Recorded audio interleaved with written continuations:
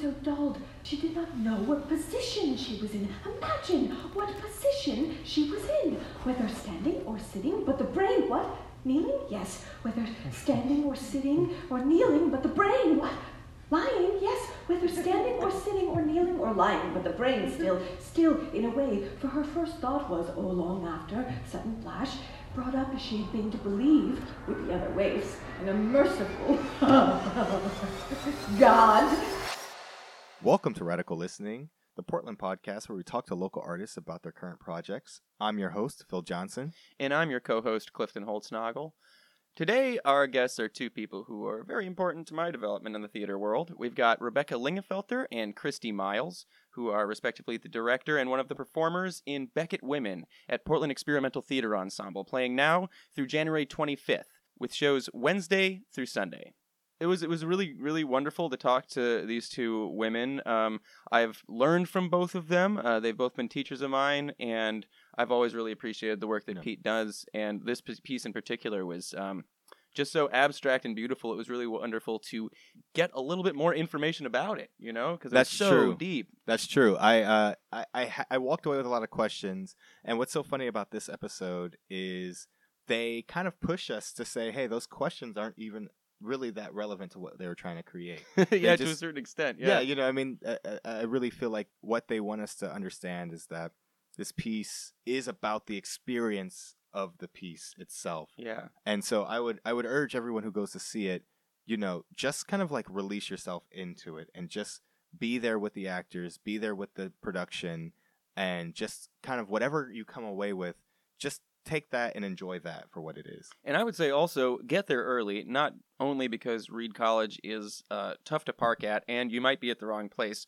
Go to the West parking lot. But get there early also because there's an interactive element to the show that's happening in the lobby that is actually really cool because it comes back on stage later. Don't want to give too much away about that, but it is really, it adds to the piece. So yeah, I think we had a fascinating conversation. We talked about the show, of course. We talked about the process, and more specifically, the process that Pete uses to develop their work. Pete stands for the Portland Experimental Theater Ensemble, and so a lot of their work sometimes is based on text and sometimes it's not, but it usually is deconstructing and changing and experimenting with the text, but also with just the general idea of how to make theater, and their process is a great example of that. And so we talk a little bit about that. We talk a little bit about their lives and, you know, when did they start doing theater? Yeah. Pete does very experimental work and devises their own shows, but they often also work with very famous text. Like a couple years ago, they did Vanya, and this one is obviously, it's 4 pieces from Beckett, 4 short plays, all revolving around women characters in Beckett. But even when it's a famous playwright, Beckett, you know, we've heard of for a long time, Chekhov even longer, it's not what you expect. It's definitely not what you expect. So, yeah, I'd definitely say check this one out. I've seen a lot of their work, and this is right up there with the best of it. Yeah. Now let's just get into our conversation with Christy Miles and Rebecca Lingefelter. So today we're talking with Christy Miles and Rebecca Lingefelter, who are part of the production of Beckett Women at Portland Experimental Theater Ensemble, running now until the 25th of January, Wednesday through Sunday evenings, except, of course, the last weekend, because the 25th is a Saturday. So, Rebecca, how are you doing today? I'm good. I'm so happy to be here and so glad you guys do this. It's awesome. Yeah, we're glad to have you here. Yeah, thank you for coming on our show, guys. I'm super excited to talk about your show because I haven't seen anything like that in a while, and it was really refreshing. So thank you very much for doing this work and then coming to talk about it with us. Yeah, thanks for having us. Totally. Absolutely. Yeah. Great. So I would say the most challenging part of this for me was the text. You know what I mean? I mean, it's in the title, Beckett Women, and Beckett's known for his text. And most of the pieces had a very similar style of using words. And it left you really trying to follow it. You know what I mean? You're trying to follow, because it was so interesting what you were hearing, but it was so scattered that it was hard to make sense. And I was just wondering how that affected the creation of the piece. Like, what came first? Did you decide we want to do Beckett, or did you have another idea and realize that Beckett was the right tool for that? We started with Beckett. So Mhm. I have had this idea for a while about putting these 4 plays together in this particular order. The idea of putting together Beckett's plays that are written for women is not new. It's been done many, many times in different kinds of iterations. Often Footfalls is paired with a play called Rockabye. That's another monologue. And then Come and Go. Like, those 3 plays are often done together. And sometimes Not I and Footfalls is done together, but this is the first, as I know of, version that has these particular 4 plays.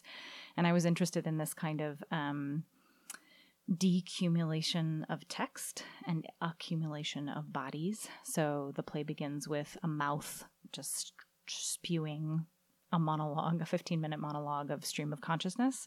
And then there's 2 bodies in the space that are in dialogue, a mother and daughter. And then there's 3 bodies in the space that have a trialogue about a friendship. And then there's 4 bodies in the space that don't talk and just move.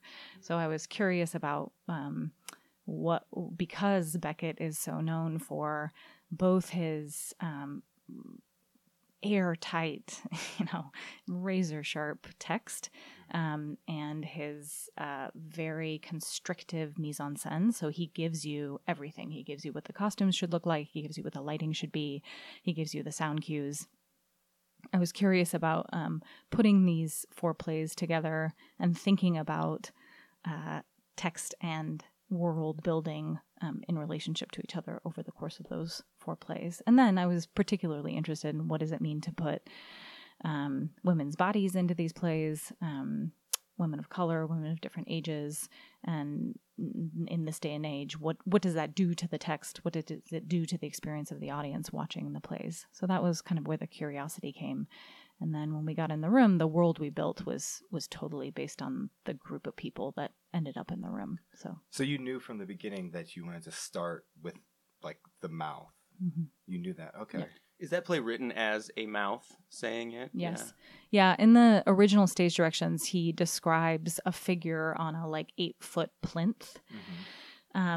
Where the light is such that you can only see their mouth, and they're mic'd. She's mic'd. And then there's a character that Beckett calls the auditor, is on a 4-foot plinth, downstage right or downstage left, and has these kind of gestural movements that she's supposed to do. So that's what's established in the stage directions. But then the really seminal performance of the work was by an actress named Billie Whitelaw at the Court Theater in 1973. And when Beckett directed that version of it, they put her up way floating in this complete darkness. It was a mechanism by which she was strapped in so that her head wouldn't move. She was behind this wall, and it was very, very intense. They actually blacked out the exit signs so that people wouldn't leave. So they would just be immersed. Not so that it would be dark, but so that they wouldn't be able to get out. Yes. So what did that feel like? Because you were the one doing that text. So how did that feel? Like I'm in a void. Yeah. Yeah. Could you see anything? Nope. I can't see anything. Well, that's not true. I see blackness, and because it's elastine, it's spandex, I can see the spandex or the elastic in the material, but it's lit by the light, and so it sparkles. And then the dimension of the fabric becomes like another. I feel like I'm literally in the void. It's almost like you're hallucinating a little bit. It is intense, but not as intense. Like I'm not strapped. I'm kind of strapped in, but I get to move. At least I get to, thank God I get to move. It was really cool when you moved, I will say, because you were fairly static for a long time. And because you were there, I mean, I can only imagine, because you were there from pre-show all the way through that long monologue, being stuck in that dark space is probably a long time. But also, seeing you move forward and backward when you had been static for a good amount of time was really cool, because whoa, it can move. It was. I really appreciated the movement of the mouth at times. Yeah, me too. So when you have that much text and you're kind of secured like that, is there how are you engaging with that text? How do you keep yourself connected to it? Are you do you see the words in your mind's eye? Are you what are you doing? I'm living the experience that the mouth is having. Yeah. Really. So it's like this, and that's, the help of Rebecca as director. But I just I'm like, I'm trying to figure out what happened. Where am I? What's the last thing I remember? What's going on? Yeah. What's my life? I'm just one step at a time. I can't think about the whole thing. I just have to start it. Mm-hmm. And trust that the rest will come. Yeah. Yeah. Yeah. But it seems like a pretty intense monologue. It's the hardest thing I've ever learned. How did you go about memorizing that?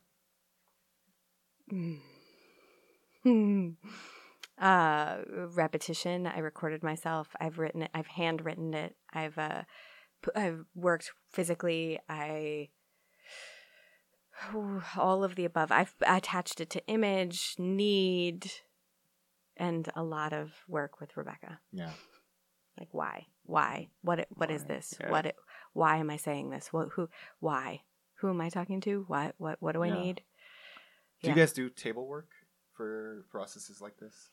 Yeah, we did about 3 days of table work, which was unusual for us. We started actually in August, though, with a workshop that was to discover sort of the design and the world of the play. That's how Pete works. We do an early workshop, usually about 6 months before the production, because we work with composition. We work with a devising process, even if it's scripted material. So we do a week of that in August to sort of understand the world and understand the container for the piece, and then when we came back to rehearsals in the beginning of December, we did about three days of table work. So when you sit down for table work, do you guys how does that look for the monologue? Do you guys go through line by line and try and derive meaning? Do you what are you focusing on with Christy during that process? In the initial round of table work, it was just to get a sense of the larger beats, like what is happening here, have a sense of the given circumstances, what we think, who we think this person is, and what's actually happening to her. Mm-hmm. But we didn't do the detail work at that point. We really did the detail work on our feet, mm-hmm. standing, moving, putting it in Christy's body or doing it inside of the puppet mask. Yeah. Partially because I just think sitting at a table, you're not able to internalize the sensation of it. I mean, and Christy described all these different ways that she went about memorizing it. And I feel similarly as a director, I just tried all the different ways I could of trying to access meaning. I mean, Clifton, I think your question is so interesting of this language that Beckett has. How do I understand it, or how am I supposed to understand it when it's so opaque, when it's so dense? And I think a part of it is that Beckett is really skeptical of language being able to articulate experience. Yeah. Do you know that he has as facile and incredible brilliant as he is with text, I feel like he ultimately believes that all of these characters attempt to name their experience or bring meaning to their lives through language is ultimately flawed or just not. What do you call it? What do you call it when something is not able to be done? Impossible, not enough, not enough. You say that 1,000 times in the monologue. Yeah, so I feel like Beckett has this kind of skepticism around the ability of language to make meaning in our lives. You had mentioned that the stage directions are very descriptive, and a lot, and I know that about Beckett Estate. When I hear about people talking about it, it's a lot of times very restrictive about casting and making sure that it's done the right way. You were talking about how someone said you did the piece wrong because you had a different interpretation of what they thought it meant. How did you navigate that when in such a, in a devising process also, because the scene changes so much. And I wonder how much that had to do with what the stage directions were saying and how much you were just let's just do this on our own. I mean, it was a dialogue, right? Mm-hmm. I struggled actually a lot for the first 2 weeks of rehearsal.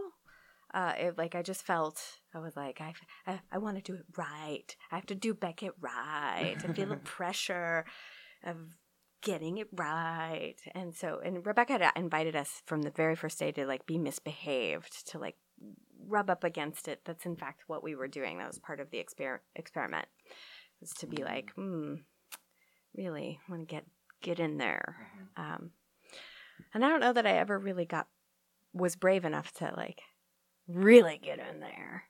I mean, you just started the run. Yeah. Totally.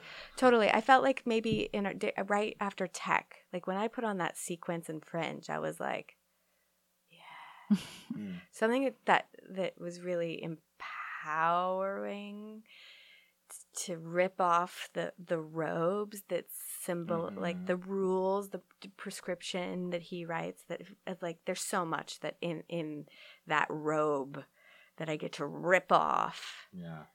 That I like it just like found freedom in it, in Quad in particular. Yeah. And I feel like I found on opening freedom in Not I for the first time, like just a fun. I found fun in Not I. Which one is that again? The mouth. The mouth. Okay. The mouth monologue. Totally. Yeah. He's so opaque that I just feel like every day it's a new go, and I just really take his quote, fail better, fail bigger, fail better to heart with this play in particular. I'm just like, all right, let's see, break. What am I breaking today? Sunday was my toe, but so you have these images that are kind of a part of the script or part of the tradition of Beckett. Was there any like delineation from that? Like, what specifically did you craft that you say, I want this to be different? Yeah, I mean, I feel like, again, like what Christy said, it was a dialogue. So I never felt like we were like, oh, we'll do this like opposite thing from Beckett. I mean, in some ways, I really wrestled with that. Like, why do Beckett? Why do Beckett if we're just going to break Beckett? Like what's the kind of, what are we really doing? And to some extent, because of the nature of our company, we're always starting with a question. And that was our question. Like, what is it to do Beckett now? What is it to do Beckett in the bodies of women right now on this stage? Like, what is the story that wants to be told through this experiment? So I feel like how the ways in which we departed from Beckett were born out of like going so deep into Beckett that we sort of came out the other side. Okay. I in no way expected us to end up in the Garden of Eden, which is where we ended up in the world when did of that the image play. come about? I mean, really, it came about not even through the Garden of Eden. So we did a series of compositions in the August workshop that were about landscape and the landscape of the world. And inside of that, there were walls became really important, verdure, greenery, a garden with Christy made this incredible composition with Chantal of this ivy covered like canyon that they found, and then they had like pink feather boas, it was like disco music. It was like 5 a.m. of a rave. Yeah, it was incredible, and we were like, okay, that feels right somehow. So like, so again with our process, like there's all this kind of layering of image, and it wasn't really until we got in the room with the rehearsal process in early December that all of a sudden all of this imagery of these origin mythologies of the feminine started to really arise from the women in some character compositions and also from the plays. I mean, every single play except for Quad, God is talked about. And I mean, I just think you cannot extricate Beckett from his Catholicism, even though he himself extricated himself from it. I mean, it is so much a part of the culture that he is writing, a part of his history. His relationship to women in particular is steeped in a sort of Catholic understanding of women. So all of that just started to percolate and become part of the vocabulary that we were investigating. So talk to me more about Quad. How did that process begin? What were some of the early images and rehearsal techniques, and how did we end up with Quad? Because I think everything else, you had text to kind of inform what you were trying to do. So how did Quad kind of come about? There is a text for Quad. Okay. Tell me about it, I because wish I don't wish know. I brought it. I know. It's Was so it was beautiful. up on the wall It at the was beginning up when on you the walk wall, in? Did yeah, you see the bulletin board where they were like letting you walk through quad? No, At the I beginning? saw that was the thing, but to be honest, I got there, with probably 5 to 10 minutes to spare, Yeah, so yeah, I yeah, got yeah. right in. I think Rebecca's going to try to pull it up, but there is a script, Okay. and it's like a map, tells you where to go, how to move. So we just did that. We learned that. I don't want to say we just did that. We learned that. We learned Other set how of to- instructions, right? Yeah, It's- there's rules. It's a rules. Like who goes first, who comes in, like, and how long they go, who comes in after that, and so then it's a duet, and then it becomes a trio, and then the trio. Okay. And then pulling back out. That's And all then according to the pattern It's of the all script. according to the script. Damn. Yeah, And the number of times too. number of times too. Everything. Ah. Everything. Is, Everything is according to the script. And what we, except for the dance. right. So Okay. what we did, so he has this beautiful stage direction. I'm going to pull it up for you that talks about, so it was originally written for television too. He even has the camera angles. Yeah. So you can watch it on YouTube. It's pretty incredible Yeah. on German TV. It's an amazing artifact. So this is what the script looks like. Okay. So And what he- it's looking like is Yeah. I want everyone to know that it looks like some sort of like video game cheat code. Yes, that's exactly. Yeah. That's Looks like exactly actually. it's like, for example,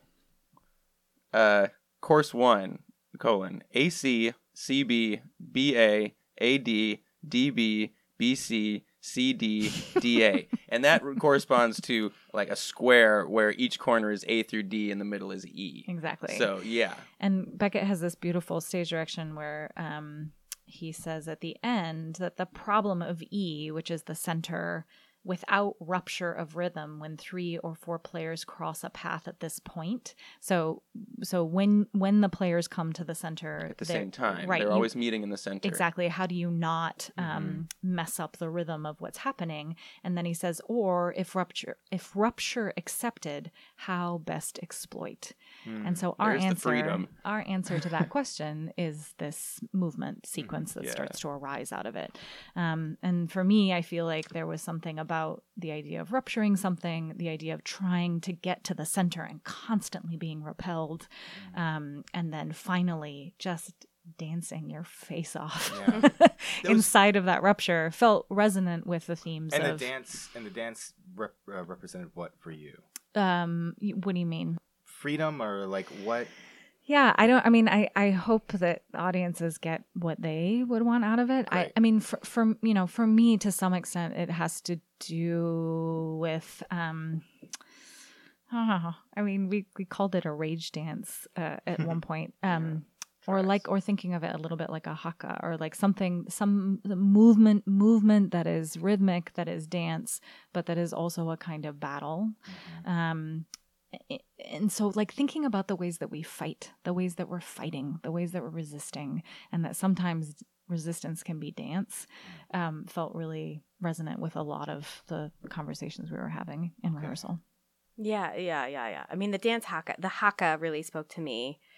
And then conjuring, like there's a conjuring of spirit for me that I like. That's what I'm. Okay. One of the things I'm just like, I want to get to that effing center. It's Right. timed so well. Like, for the fact that he wrote out the number of times and everything, like, really speaks to, like, he had an idea of how it should look. And it's, duration is such an element there. You know what I mean? That by the time it breaks open, you're like, wow, I thought this was going to end like 2 minutes ago. And now it's like, I'm so excited again. Like, you know, because it's like, add in, and then they're just like, they're all there. You know? They're just all there for a long time. And then it just like, something just breaks open, and yeah, I don't know. And kudos to the sound design, because I thought that supported it so well. How much of that is in the script? It's all in there. I It's mean, so all in not the not script. the exact, Yeah. not the exact. Obviously, says chimes it's or- percussion. Okay. So it's actually again originally written as a television piece with 4 percussionists in the studio Okay. with the performers. Each performer has their own percussive rhythm. Yeah. Each performer has their own light color. sure. I think I saw that. which is in the With pixel the- tape with the in the version LEDs we and did. stuff. Yeah. Yeah. That made sense. That came through to me. I saw that. I was like, okay, so that color is I associated love with that. this person. Yes. Yes. I mean, there's just so many elements Yeah. to take in at that moment. Yeah. And again, it feels so, I don't want to say deconstructed, but maybe avant-garde, that you're just kind of enjoying the party of it all. Great. So you're like, Right. I don't want to derive meaning from this. I don't want to make connections right now. I just want to watch these people do this task. But yeah, a couple things I did kind of make those connections with. Yeah. Great. I love you guys hopping off of the stage.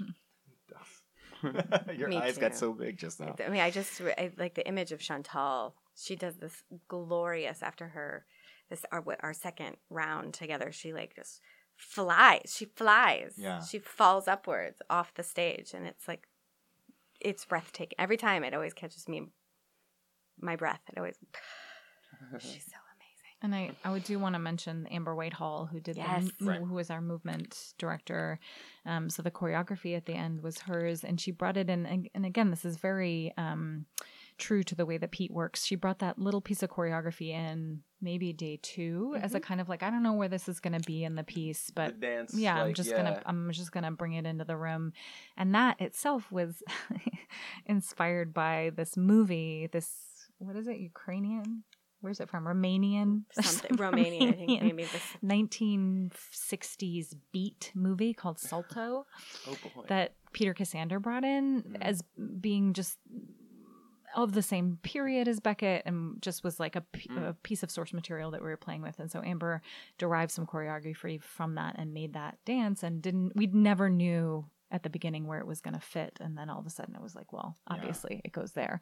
So it was a really lovely kind of iterative process of watching those layers. Did Amber also do the choreography?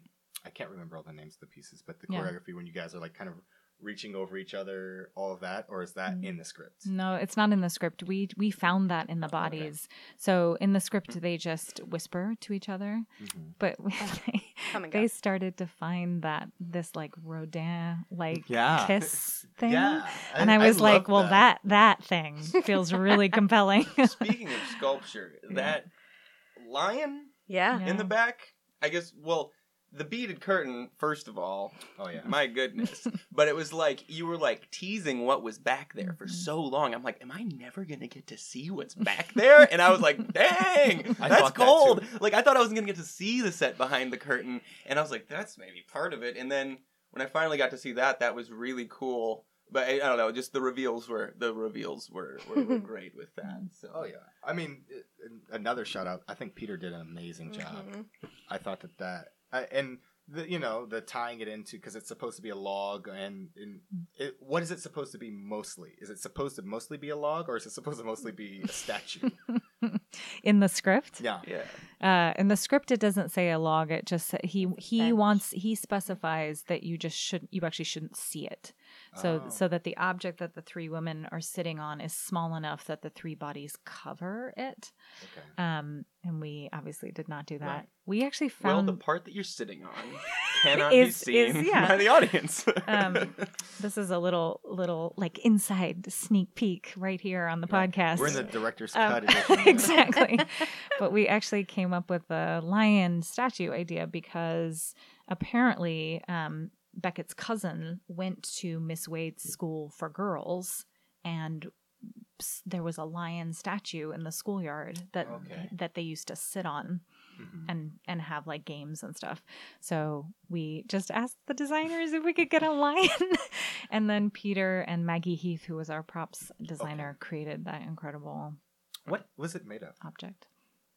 Foam. Foam, And Because I was saying you guys were sitting on it. It looked very heavy, and then you just kind of like whoop, lifted it up and like moved it off, and I was like, oh, I guess it's not heavy at all. Yeah, You're it's so yeah. it's foam, and then it's this process of fiberglass and paint that Maggie does. That's just incredible. So it creates a really strong kind of shell. frame. Yeah, shell. Almost like some kind of like advanced Looks paper like mache. Exactly. polished No, it's stone. exactly what it Yeah. is. Yeah.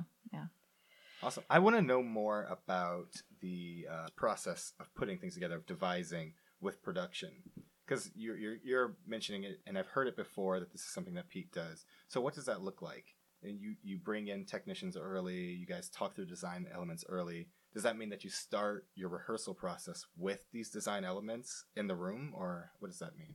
Yeah, so we have been together for 8 years, and we've like always committed to being in the room together for our workshop. I think, like Rebecca said, our workshops are huge in our conversation. It's where we discover world, or at least vocabulary, common vocabulary, and start to get inklings for images and all the seeds for what always end up in the final iteration of our productions.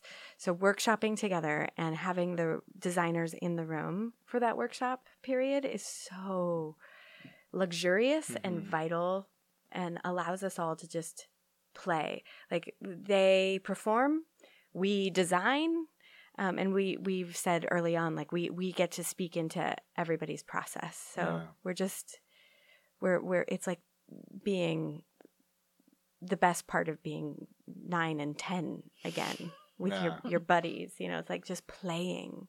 How long does that last usually? About a week. Okay. I mean, that's not true. It's like 4 days, 4 to 6 days, depending if we're lucky. 6 days, but.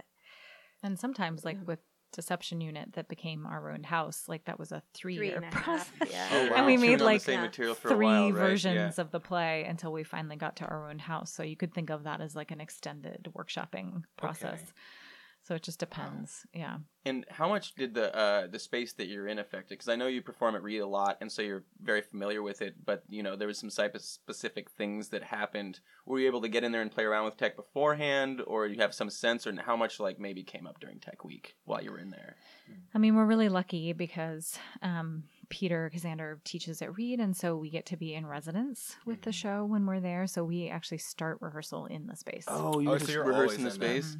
That's also such a great space. It's a beautiful I've space. seen that thing flip so many times. I know, I it's always really- love what happens in that space. I think the last too. Pete show I saw was Vanya, Yeah. and Yeah. it was fantastic, and it was I loved it so much. Yeah. So I also want to know, so what images outside of the text, like when do you start nailing down images and movements and things like that? Do you do that in the first process, or did you come away with that first workshop and say, okay, we know we want to do this way, that, you know, outside of what the text kind of asks you? I don't know that we ever nail anything down. Like Not nail it you down, know, but like I just like, it's one of the things I'm so appreciative of our process and of our group is that we're so comfortable in the unknown yeah. of holding it. And I think we say yes to, I don't know. I mean, I think we say yes to a lot, and then we pare away. Yeah. Like one of our jokes, I'm sure it's not just our joke, but is that we'll cut it in tech. We're like, yes, for now, we'll cut it in tech. So it seems like we have an accumulation. Like we're like, yes, that seems it too. That seems it. And then as we start to rehearse, we start to carve. Yeah, I'm always surprised when I watch the show after we've made it, like when I see it with an audience, how all of these memories of compositions like come flooding back in a way that like none of it was intentional. Do you know, it wasn't like, oh, I saw that composition, I'm going to use that moment and I'm going to plug it in here. Right. There's a kind of like collective consciousness that we are developing together as a group inside of those workshops and inside of the kinds of this composition work where you're staging ideas as opposed to talking about them, that allows this kind of deeper pool of material to be generated as a group, and then all of that just ends up in the play. I still, it's quite a magical process, and I watched the show. I sent them an email on the day of opening, like being just so amazed at how I could see now, once it was all done, all of the ways that their compositions had made the thing that we had made. Right. Even the stuff that ended up on the cutting room floor, so to speak, is just like, whoa, there it is, and we didn't even try. That's right. That's right. Yeah, it creates these layers of meaning that are there. Yeah. That's beautiful. So what's Pete's mission? Just, I've never asked this question before. I can't remember the second word. It's like to propose. That's the word I can never remember. To propose new ways of being through creative inquiry and performance. Ways of being. Okay. Yeah, I was wondering if you guys had a specific objective, like when you do all this work, because some work, like for instance, Vanya is a play that kind of resembles much more what I expect to see. And then I see this, and I'm like, okay, this is, way more kind of avant-garde, I guess. I don't want to say esoteric, but yeah. And so I wonder what's the through line. The process. The process. It's the process, yeah. So, something like Vanya, where we said we're gonna make the play, it still has a devising process, but there's a narrative. Yeah. Versus a collection of short Beckett plays, right? Right. There's not going to be a narrative. I mean, the show we made in the summer was all about the impossibility of narrative. So that show too was like, probably you would experience it and say, oh, that's a little more experimental, traditionally experimental than when you came and saw Vanya. Did the show that you did in the summer, did that also have text? Or It did. It was written by a playwright, a living playwright. Do you guys ever do a pure devising process? I mean, I'd say Deception Unit, this last show we did was probably our most recent purely devised piece, but we devised with a playwright. Okay. I was curious because you speak in the director's note a lot to how this has a lot to do with womanhood and the minimization of women and the reduction in society of women. And I was definitely hearing things throughout that. But Beckett's a guy also. And I think that's something really interesting to be playing, words prescribed by a man for women to portray the minimization of women. But I guess I just wonder what the decision was there. You know what I mean? Like, why Beckett? Why not Beckett? Sure. I mean, I know that for me, I was compelled to work on it because he's one of the greats, Sure. one of the canon writers, and he's such an. I'm trying to censor because I usually curse like a You're allowed. Oh no, No. we cuss on this podcast. I mean, he's just kind of a. What? Well, I don't know that I have the word. I mean, I've thought so many by this point. Anyway, he was a misogynist, and so he wrote for men, and the state will keep women from playing in his most famous plays, and so there's this like little there's a reckoning that I felt compelled to learn his piece, and I've cursed him so many times. Learning Not I was like, fucking Beckett, like fucking Beckett. But also, it's one of the most beautiful things I've ever learned and experienced. So I don't know. There's something juicy in that. Yeah, and especially now we're looking back on all these people that we revered, and really reckoning with the fact that they weren't great human beings. A lot of them. Yeah. You know what I mean? And so I think there's something really prescient about that, Well, about attacking a piece of material like that, And we're comparing them to our modern sensibility as well. So it's kind of hard, it's like, is it Ibsen, the first feminist playwright? You know what I mean? So it's like, well, what, an awful person probably by any comparison of today's standards, but it's kind of hard to. It's weird that we're doing this now because we're going through kind of history and we're saying, okay, so all these people by today's standard are bad people. Yeah, I mean, it's one of the interesting things about Beckett's later plays is that he did write more for women than he did early in his career. I mean, he was a misogynist to the end. That's just true.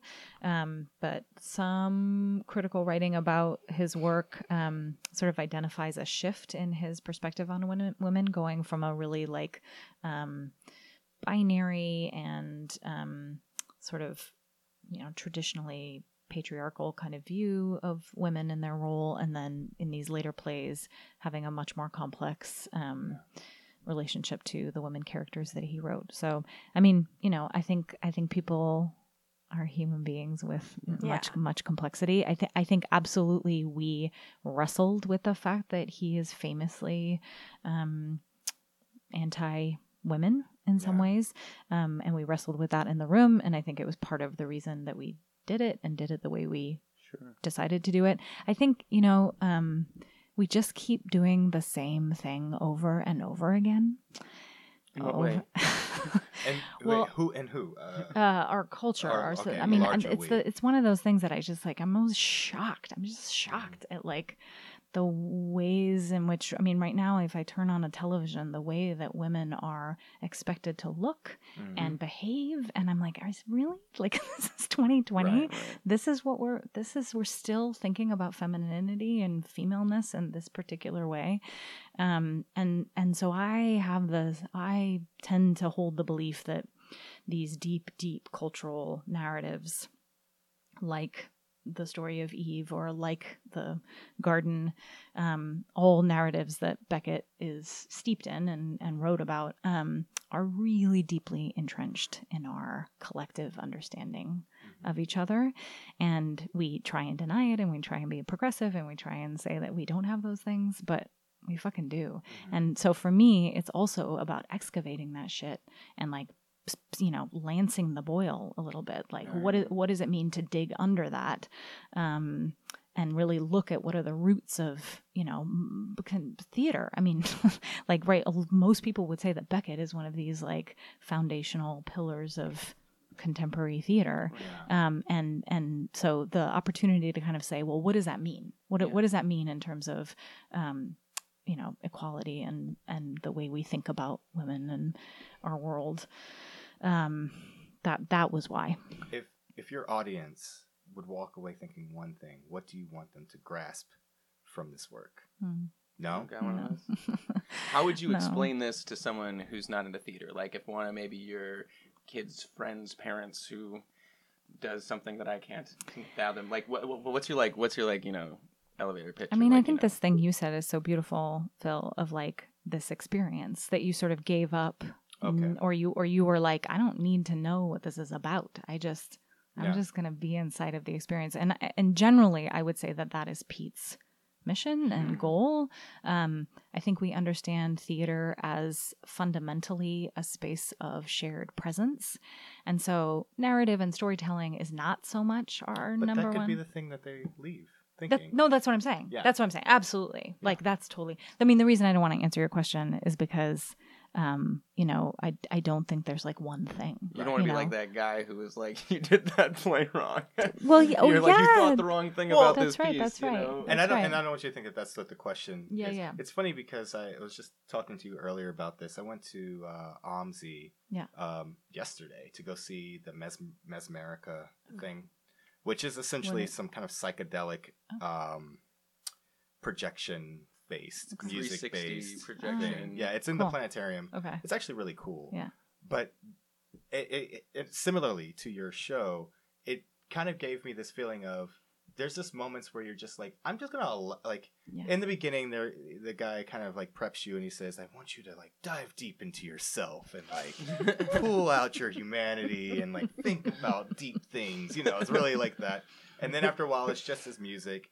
And, you know, you try to think about deep things, and then you just start thinking about, like, okay, what am I going to eat? And, like, these types of things. Yeah. And then and after a while, you realize that is the point, is that I kind of had this awakening, and I had a similar feeling during your show, which was, at a certain level, the point is that you've created this space, this kind of clear space, and you've given me these provocative images to think. That's right. To think about everything. That's right. Yeah. And so it was kind of like, you know, I can choose to engage my thoughts with like the deep questions of Beckett, but I could also just choose to engage with like the images I'm seeing and how I feel about that, or what I'm hearing and how I feel about that, or just to disconnect completely. You've given me that space. Yes. To disconnect completely, especially in the first monologue. Yeah. To say, okay, this language is too heavy. I don't want to engage with it. Yes. And I want to think about things that I'm thinking about. Yes. And then when I come back, you're still going to be there for me. Yes. And that was definitely my experience. And so it was kind of a thing that I had to learn over the course of the show. Absolutely. Yes. I felt like I had to be comfortable with my mind wandering, because I'd be like, what are they talking about? What are they talking about? I'm like, I still don't get it. And then it was like, and then somehow I'm thinking about something else. I'm like, gotta get back in there. And then I was like, just let it go, man. Just let it go. I love that. But then I will also say that whenever I would check out and then check back in, I was just drawn. I would check in because of the imagery. Drawn back in, yeah, because it felt intentional the whole time. Right. You know, you were able. It felt like, oh, they know what they're talking about. For instance, sure, Rose being on the balcony there fantastic. I don't know if that's in the script. Now I'm like learning that there's so much that's in the script, but I don't know if that was in the script. But I remember I'm like trying to listen to the monologue. I'm just like, I just can't follow this, you know, like I just can't. And I don't know that anyone can, you know. That's why listening to you talk about learning it, I don't know. That's why you blacked out the exit signs. And so then I'm like, okay, so I realize that there is no through line, that it is just digressing. And so I'm like, I don't want to force my brain to try and create meaning from something where there is no meaning. So I'm going to explore. And then immediately I'm drawn to Rose. And I was just like, that image right there is like, it's so powerful and so subtle. And I remember looking around and saying, no one else is even looking at this.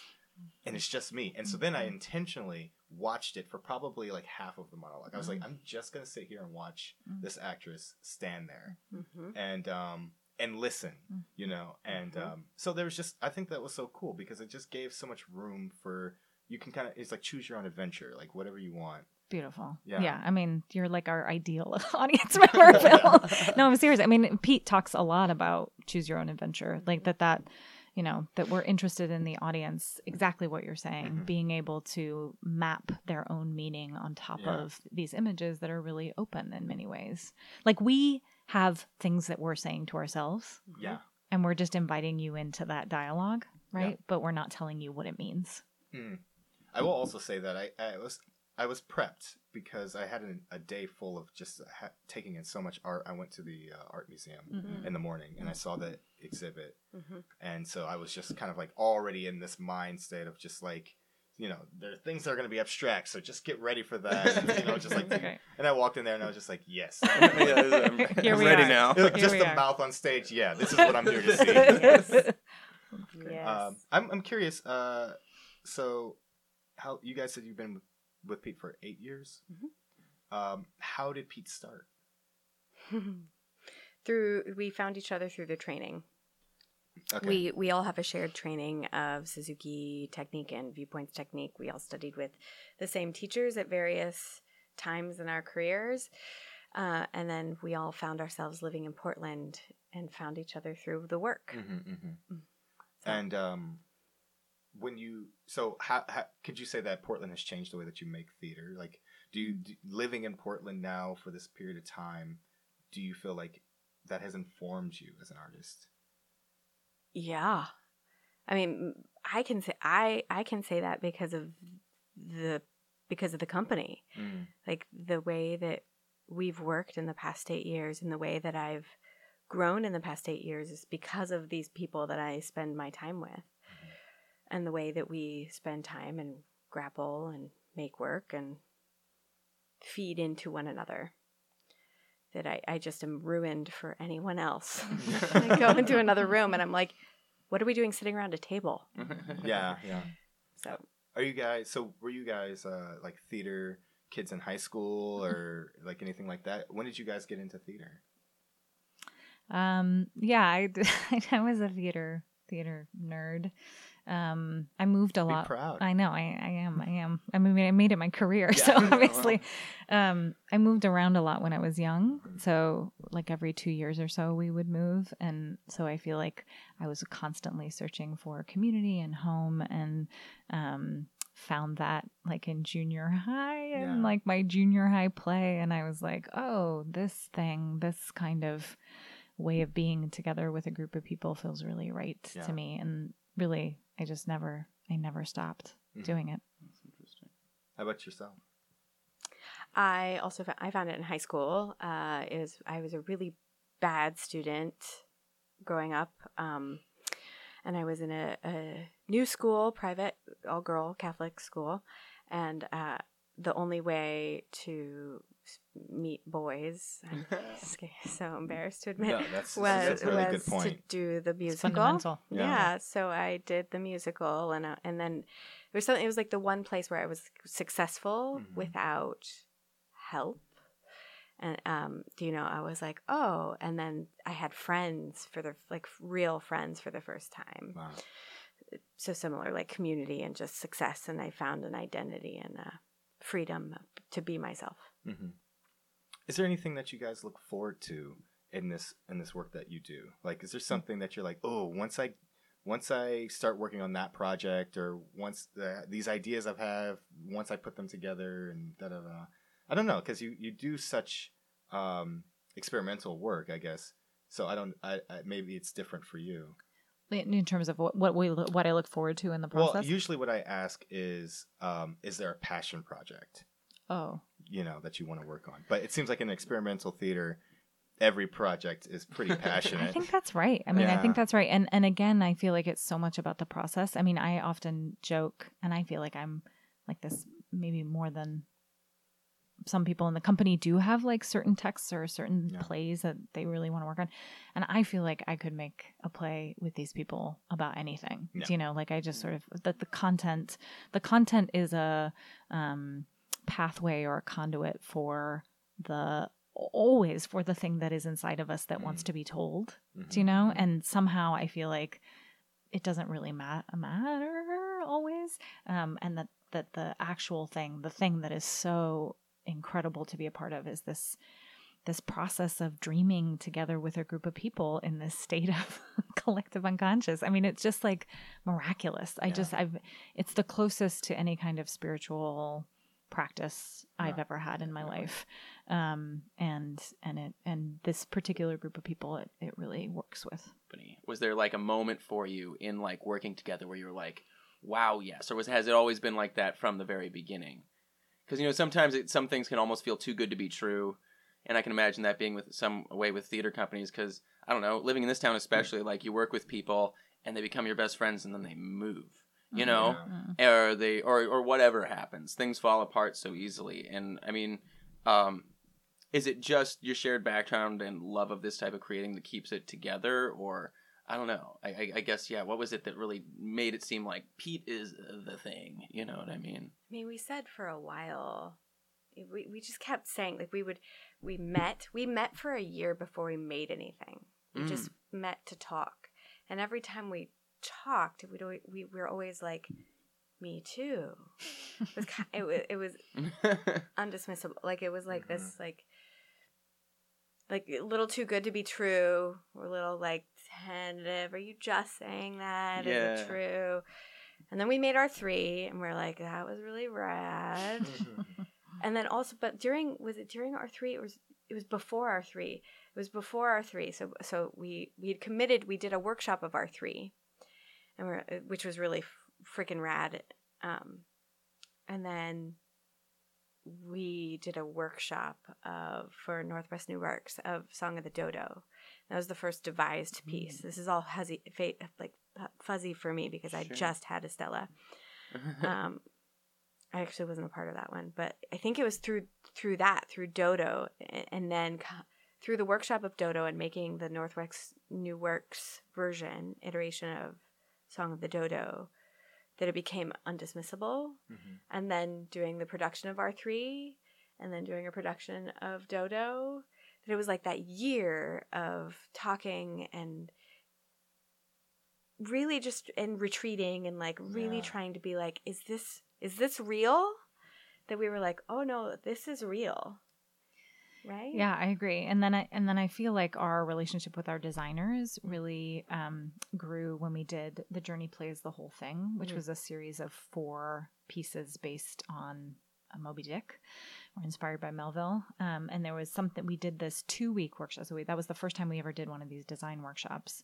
And we did a 2-week workshop where we just exploded all of Moby Dick to like all of, plenty of it there. Just splatted it, across and it was one of the most transformative experiences of my life. Designers led days, led workshops, like costume designers led writing workshops, sound designers led composition and movement workshops. I mean, it was just an unbelievable kind of synergistic amalgam of all of our interest in the art form. And it was really, and I think a lot of trust was built in that over the process of those 4 plays, that then now I think is reaping results like what you saw with Beckett Women, like that, like the refinement of what we're able to do now through that process is much better. So you feel like you're kind of hitting a stride now. I do, and to some extent we're producing more because of that, right? Like we're we're in it enough now that we actually can produce more than one show a year, which is what we're doing for a while. And it's great to see something regularly from y'all because everyone loves it. It's true. It's true. I hear from plenty of people, and not just, people in my circles, but just around town, that Pete is probably the most interesting theater maker group in Portland. And so that kind of made me run to your shows. I was like, okay, well, let me see what's going on. Let's see and I haven't been disappointed yet. So definitely. Thank you so much for your work. Yeah. Let's take a break. Hey guys, I just wanted to take a second to talk about our show sponsors. Coho is a theater that's located in Northwest Portland, and their mission is to broaden perspectives and cultivate empathy through vibrant and intimate productions. If you're looking to get involved with Coho or interested in seeing a show, you can check them out at 2257 Northwest Raleigh Street in Portland, Oregon, or you can look at their website, which is cohoproductions.org.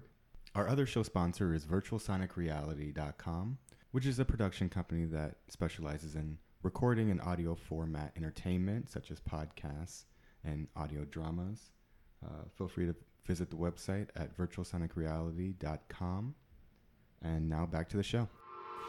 Welcome back. It's time for headlines. Headlines. Everybody's favorite part of the show. You're nervous, not nervous about it. A lot of people are. How do you feel about Most the fact that people you're are not nervous? It's not anything to be Good. nervous I about. don't It's not anything to be nervous Yeah. about. I don't know why people are nervous about it. So good to Okay. hear that you're Yeah. not nervous. All right. And these headlines, we're gonna get into some pretty interesting things. The first headline I want to talk to you guys about, so we know our Oscar nominations. Oh, right. Oh. Yeah. And Yeah. this headline reads that no women are nominated for directing in the 92nd Oscars, and that's Variety. So I just wanted to hear your take on this kind of all-male directing Oscar. That's a good take. There it is. That's Slow raspberry. This is why we listen to Radical Listening. Yeah. Yeah.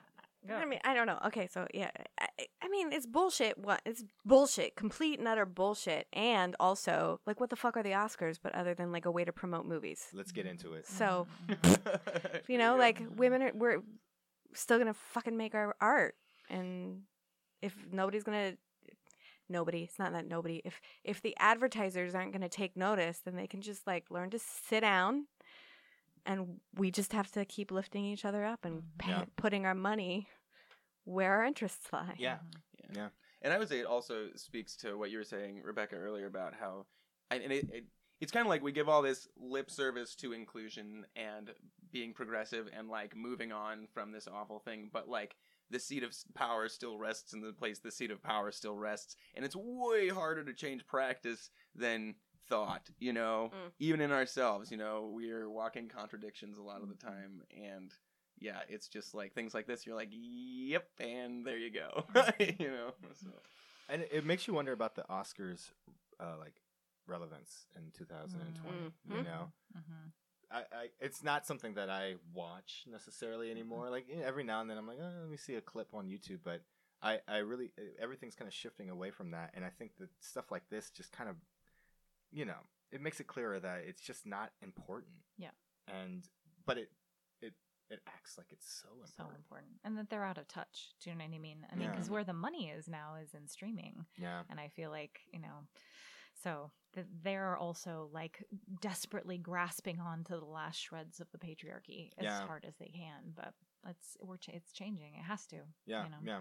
It's the same executives that say black doesn't travel, and then you put out Black Panther, and it's the biggest hit internationally. Exactly. You know what I mean? Exactly. And not to mention that you're not even thinking. Yeah, I don't have a headline for this, but I also know that like the only black person who's nominated was in a like slave movie or something. Was playing a slave or something like that. Yeah. So yeah.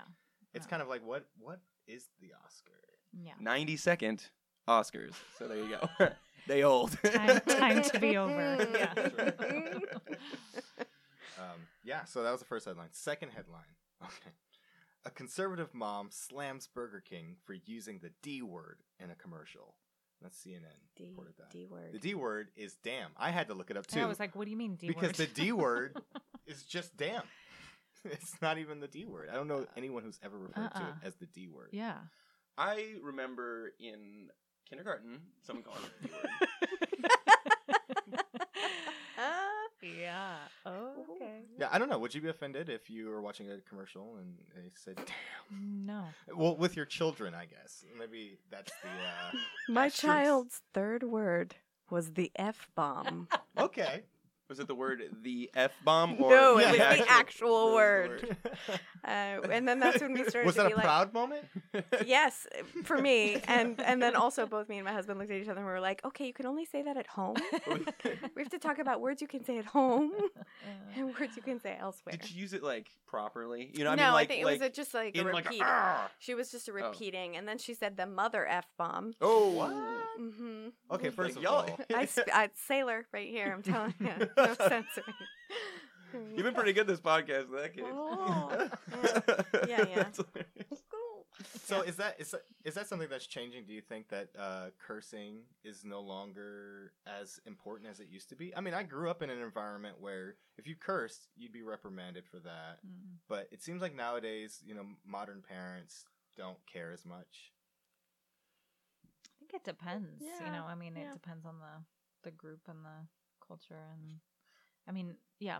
Well, I would say just the word damn in general is like a very religious word. And so as people kind of got a little rid of the religious CBGBs, maybe, saying damn it isn't so bad. Because that was like, you're cursing. You're like, God, curse this thing by saying that word. And now people are just like, oh, damn. So I don't know. Yeah. That's true. This Something is to kind do of with like that. conservative, like virtue signaling. Yes, exactly. Yeah. Exactly. I mean, I feel like as actors, like the use of the word, the F word, is like so much a part of like Yeah. our vernacular. vernacular that I sort of feel like I am not. I don't have a really realistic view of how people use cursing in their lives. That's Yeah. true. I don't know. I think that cursing is one of those things that I remember being like, oh, well, these are just words, so who cares? That's right. But I mean, hey, we still police a lot of Words. words. Yeah. Words have meaning, right? Yeah. That's My- true. It's true. My mom's from Mexico, and she would curse in Spanish, and then she has this one catchphrase in English. She still to this day does it, and she would like. She's so funny. So okay, anyway, I'll tell you what it is in a second, but I want to tell you the story. She would do it in Spanish, like she would curse in Spanish, or yell at us in Spanish, so as not to like embarrass us in front of our people. And but like she didn't change her tone of voice, so You knew what's up. right, like it was very clear. Anyway, and so when she curses in English, she always says the same 4 words in the same way. She goes, "Shit, damn it, shit." and it's always the same. It's always like, "Shit, damn it, shit." And like one time in high school, I made her so angry that she flipped them. Yeah. She said, "Damn it, shit, damn it." I was like, "Oh wow, she's Yeah, really you're- mad." oh. Oh man. It's like using your middle name. Yeah, I have 6 names, and Well, she says them in like 3 seconds or less. But yeah. Oh God. Yeah. That's how you know you're in trouble. Oh my god. Well, I do hear that if you're raised bilingual, that the non-American curse words are worse. Everybody who I talk to who is who has different nationality, they say, oh, when my parents use Oof. the other one, then it's then on. Yeah. Is that Yeah. true? Yes. Yeah. It's for me. It's like I don't know, because she also curses like a sailor. I mean, I got it from somewhere, and so she's very liberal with her colorful language, and it's more of the look and the tone. yeah. Like there's a look and a tone. I call it the finger. If she like. Twists it. Yeah, Gives it's it like the good- she does the finger and let's like look. Then you're like, okay, I'm sorry, it was that one. That one crossed the line. That's hilarious. Well, those are the 2 headlines we have today. Let's move into plugs. Is there anything that you want to plug? Anything that you want people to know about? Yeah. I mean, Well, Anything you want to yeah, plug? I'm gonna see Linda Austin's show. yes, this week. Good. Let me just A get her- World? Performance A Works World. Northwest. Performance Yeah, North- Northwest. Yeah, I always love everything she does. Amazing. She's amazing. She's awesome. Yeah. I'm really excited. I mean, our local band who's making it out there, but I'm gonna plug Ila Bamba because Lucilla Mendoza, I love you. So yeah, listen to Ila Bamba because they're rad. What else? Like, What do you guys have coming up? Well, Summerfest with our new show Weather Room, but that's really not our title. The title is right now. It is right now. We're Mhm. not going. You don't need to know. Okay. Working title. Working Working title title. Weather Room. We'll be at Coho this summer at Summerfest. Yeah. July, and then after that, we don't know where yet. But our other show is Fronteriza, which is a show that we've been developing for the past year and a half about juxtaposing me growing up on the southern border in El Paso and the current immigration crisis that has Yeah. been taking place there. El Paso, wow. Yeah, I didn't know. Wow, we should Yeah. talk about that. yeah, well, Yeah. you'll have me back. Yeah, we should. We Right should. before Fronteriza, we'll come back. Yeah, that sounds great. Yeah. Anything else? I mean, Fertile Ground's coming up. Yeah. Yeah. Everyone see that should stuff. check out all the things. Stepan Shimmick is doing a reading of his Yes. show. I love we just look at the calendar. I know. That's Oh, Frankenstein's happening, which Yeah. is super I'm exciting. in that now. You are? As of 2 days ago. Oh, that's amazing. So yeah, I'm gonna be doing Frankenstein and then Found Dog here at Coho. So Oh. there's my plugs. That's amazing. Back to back here I love it. Well, Coho. I guess What are the dates? What are the dates? The dates. Frankenstein opens on the 25th of January, and we run 2 weekends. We have like a Saturday, Sunday, and then we have like a Thursday, Friday, Saturday, Sunday with Sunday matinees at 2. And then Found Dog opens on Valentine's Day. A great show to bring your date to about living in the Pacific Northwest and the need for intimacy in our lives and Yes. how important that is and all the various forms that can take. Beautiful. Yeah. I got one more yeah. thing I want to plug. Please I want do. to plug the Institute for Contemporary Performance, which is our training program. Mm. We have a Festival of New Work coming to the Coho in May, and also just plug that applications will be open soon, and that if people do want that. to learn how to make their own work or to learn more about the Pete way of making work, they should come to ICP. Yeah, That's some right. of our first guests were ICP grads plugging their showcase. Awesome. So yeah, I'm a grad. These people will teach you. You know, it's good stuff. I'm gonna plug Schoolgirls Yes. at Yes. PTS. Starts January 18th and runs to February 16th. And that is my sound design. But I also saw Hedwig, and I have to plug it because it was Yes. so Although good. it is pretty much sold out. I got the last ticket for Thursday. Oh, and- you're gonna see. Yeah, I'm gonna see it it's gonna be Thursday. so I fun. can't wait.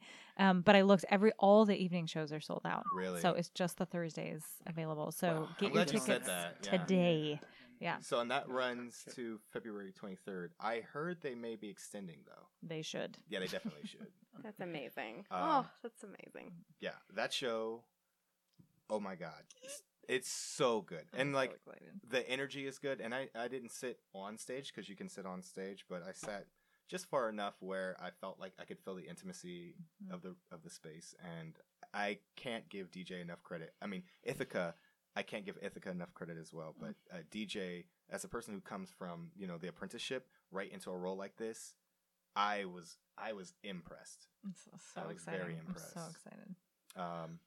So definitely check those shows out and keep listening to Radical Listening. Oh yeah. Yeah. Thank you guys for coming on the show. Thanks for And- having us. Yeah. Absolutely. Thank you so much. And good luck with your run. Thank I hope you. everyone sees it. Absolutely. Come see this show. It's That's really right. good. It's really good, And guys. one more time, Beckett Women Yep. from Portland Experimental Theater Ensemble, playing at Reed College through January 25th, the Saturday. There you go. Look it up online. Get your tickets. Thanks, y'all. Thank you for listening to this episode of Radical Listening. If you have questions or would like to reach out, feel free to reach out to our email, which is radicallisteningpodcast@gmail.com, or visit the Coho Theater website for more information. And thanks for listening.